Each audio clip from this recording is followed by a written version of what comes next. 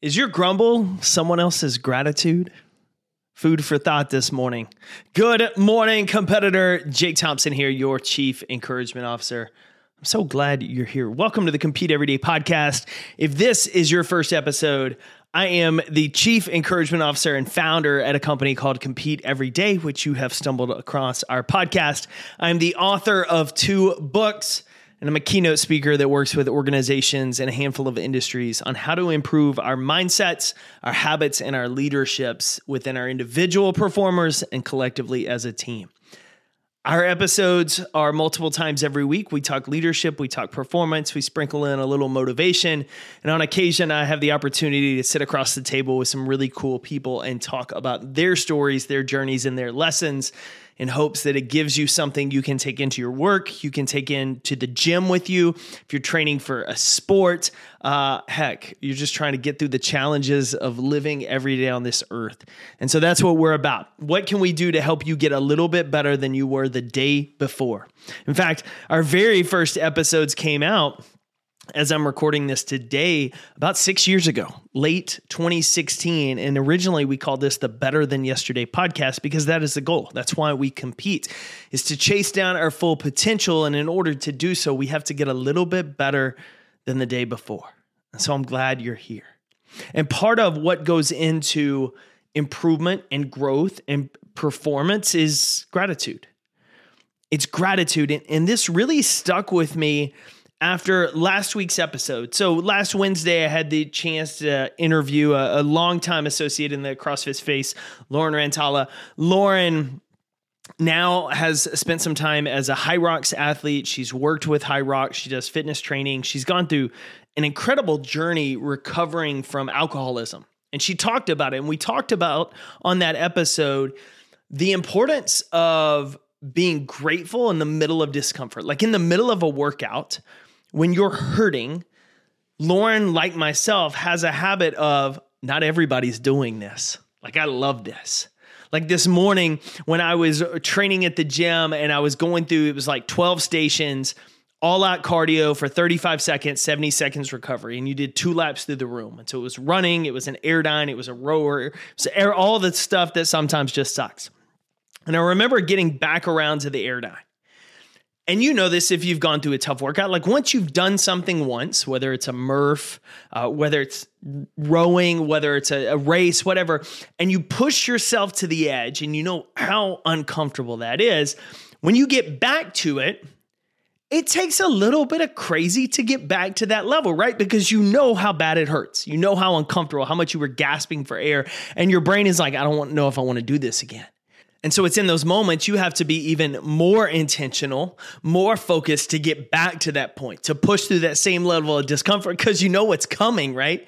If you don't know, you're just kind of going in and all out. But once you know, it takes a little more of that grit to get back there.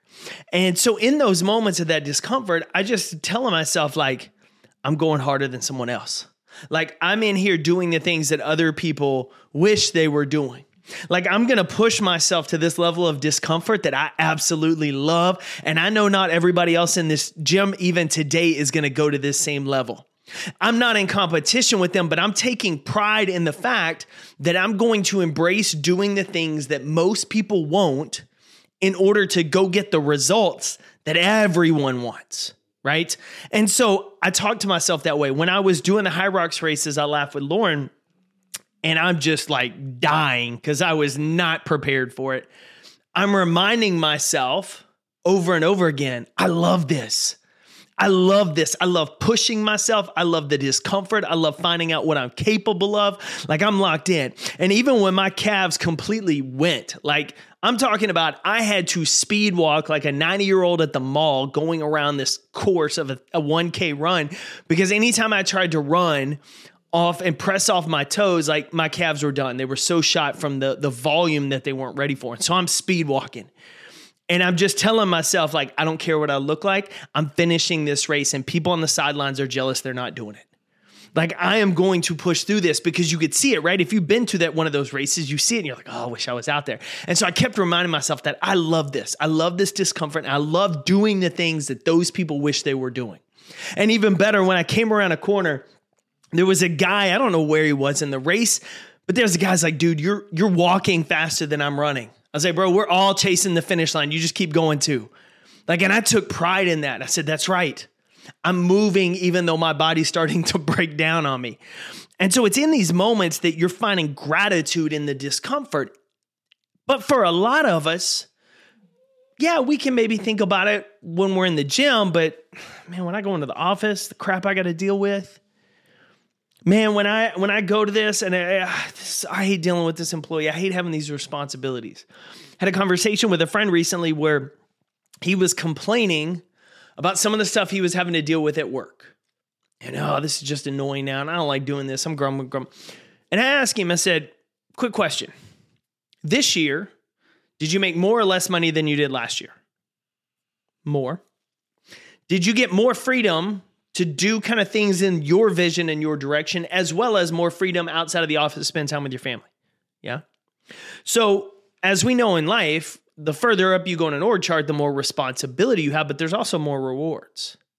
I said, so the things you're complaining about, there's a lot of people on your team and in your industry that would love to have 3 to 4 weeks of vacation where they 100% were off the grid instead of still answering emails and have your paycheck. Heck, they'd probably do it in either or. So the things that you grumble about, the responsibilities of the job, are things that someone else would absolutely be grateful to have. The pain of getting on the Airdyne bike and pushing yourself to the point of exhaustion or where your lungs burning, they suck. And we can grumble about it. Or we can say, there's a lot of people that aren't healthy enough to even walk in the gym.